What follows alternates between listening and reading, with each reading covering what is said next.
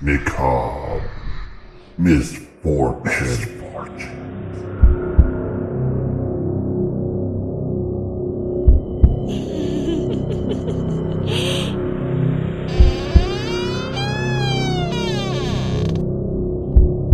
I'm watching you.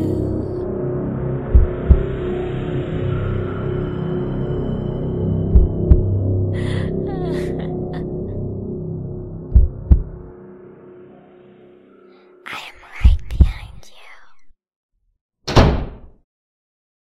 Hey guys, welcome to episode 11 of Macabre Misfortunes. Hey, everybody. Tracy, it's unusual with modern safety equipment today that you would ever hear about two planes colliding in midair. It still happens on occasion, but very rare. That's true. That was not always the case, though. In fact, the tragic accident that we're about to discuss was instrumental in the development of some of the safety equipment that are used on planes today. Our story takes place in San Diego. It's the 25th of September, 1978. There would be a collision of a small private Cessna plane with a commercial jet airliner that people in the area will never forget. That's kind of weird because I just watched Emergency, that show. Yeah, from 1970s. Exactly. And the exact same thing just happened. That you just said. It was a small plane crashed into an airliner. Oh, it might be inspired by this story. Oh, I don't know. Go ahead. Sorry. On this particular day, Pacific Southwest Airline 182 was about to do what they thought was a routine landing at San Diego International Airport, which was actually called Lindbergh Field back then. It had been an uneventful flight up to this point. The crew was actually in a great mood, they were joking, and it was a clear, beautiful day. This would soon quickly change, though, because of a little static in the radio system.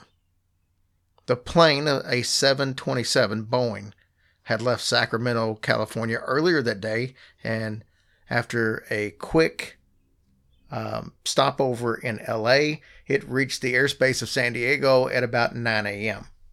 There were 135 people on board Flight 182. The thing that we need to know about this airport, crucial part of the story, is that it only had one runway.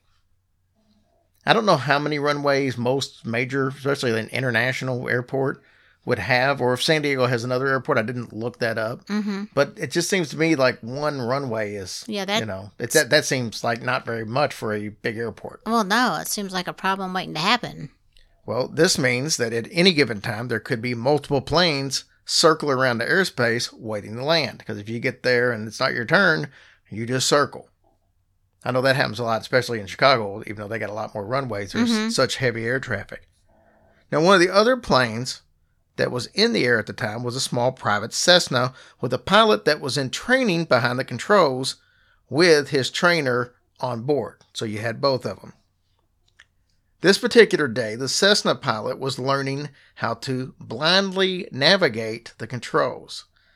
They do this by wearing a special hood, almost like a helmet, that darkens their view outside but allows them to be able to see the controls inside. This simulates bad weather conditions. Okay. Now, this is necessary training because on days where there's heavy fog or bad weather, you may not be able to see the runway. So you still have to be able to land even if you can't see that, and you do that by relying on your gauges. Okay? Yes. So that's what this training is meant to do. None of this is unusual whatsoever.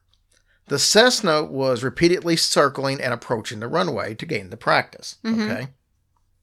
At 8:59, Air Flight 182 was notified by the air traffic controllers that the Cessna was in close proximity, and it was about 1 mile north of them. Okay?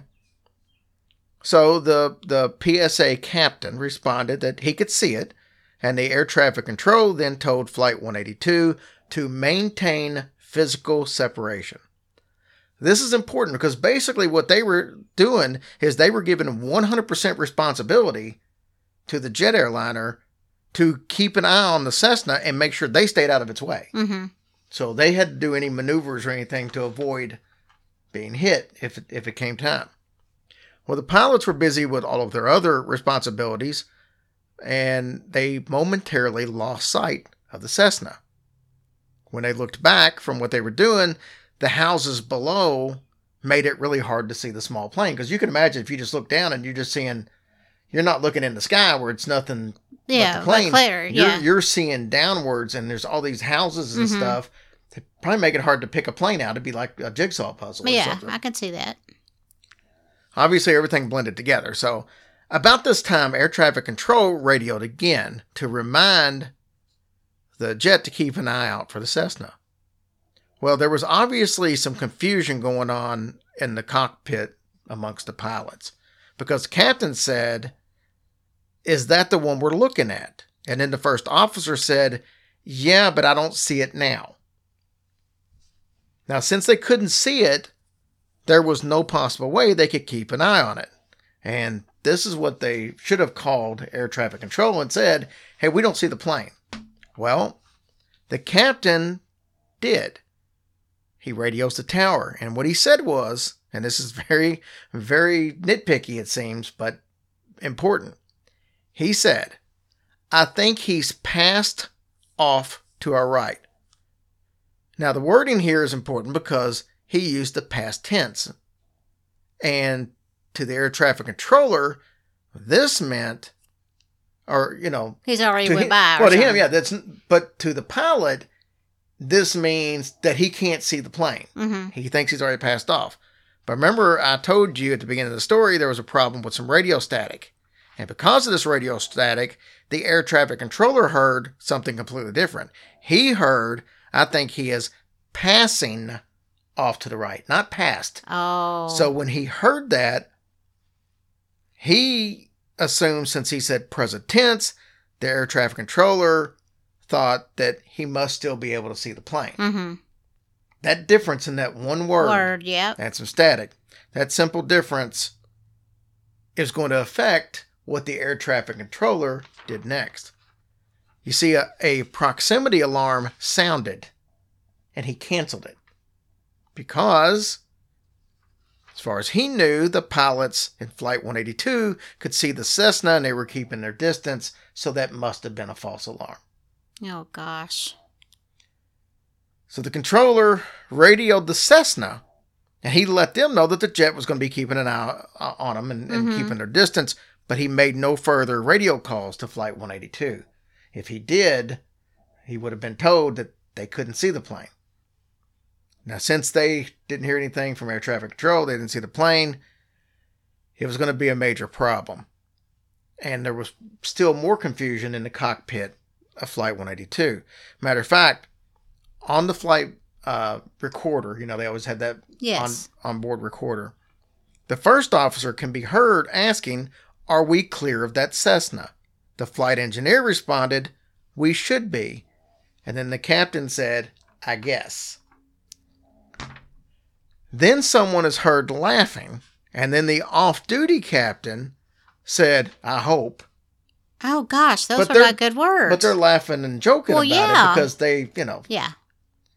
So the captain said, "Oh, yeah, before we turned downward, I saw the plane at about 1 o'clock. He's probably behind us now." So with that said, Flight 182 went into its landing procedures.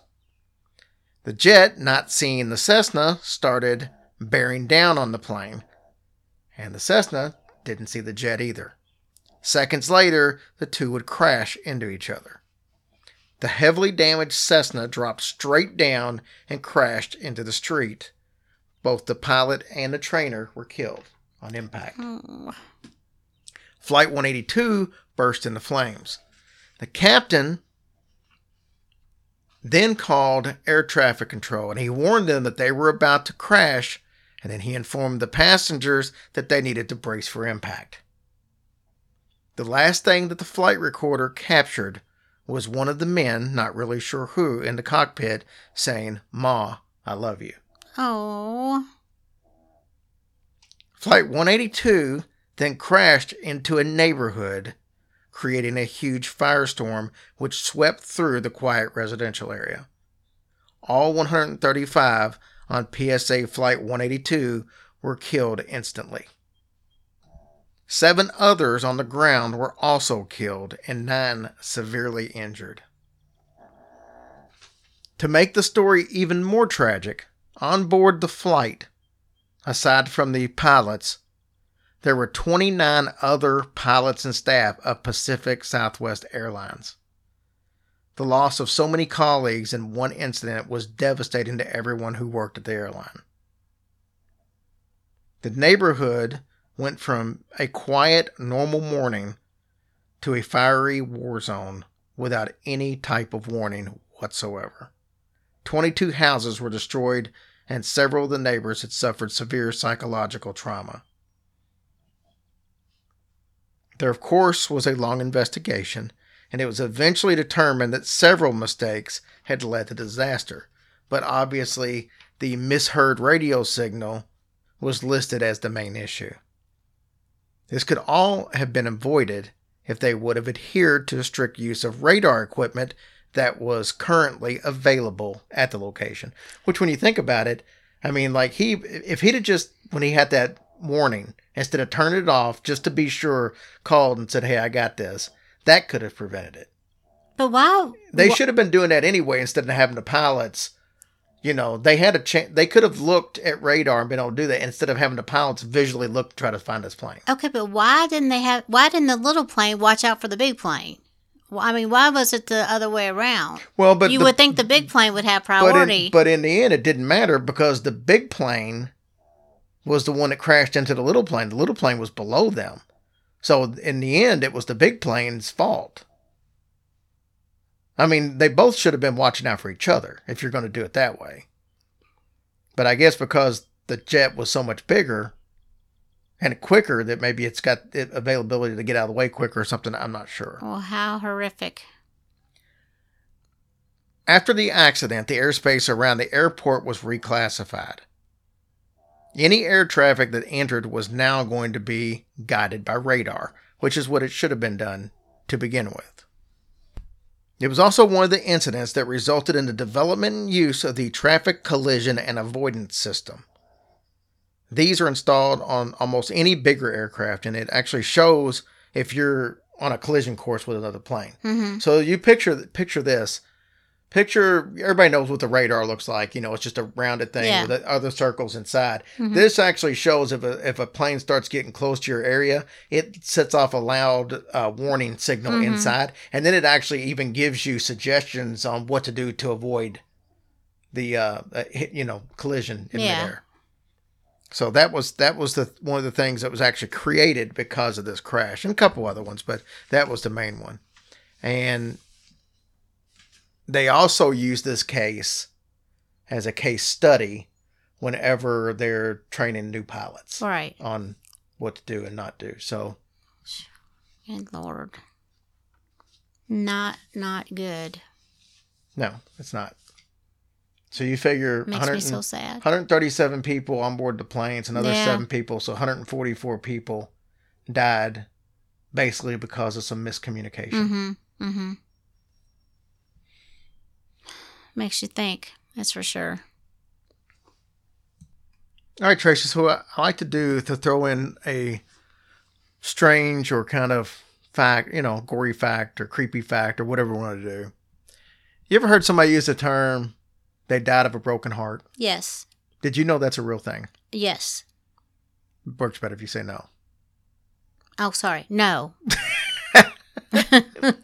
Heartbreak can trigger a massive flood of emotions that can cause fatal heart attacks. I believe it, though. I heard a story the other day.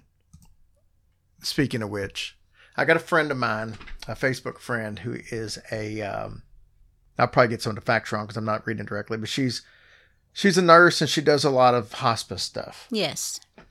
And there was a couple that they had been married. They were in their 80s. They'd been married for 60 some odd years.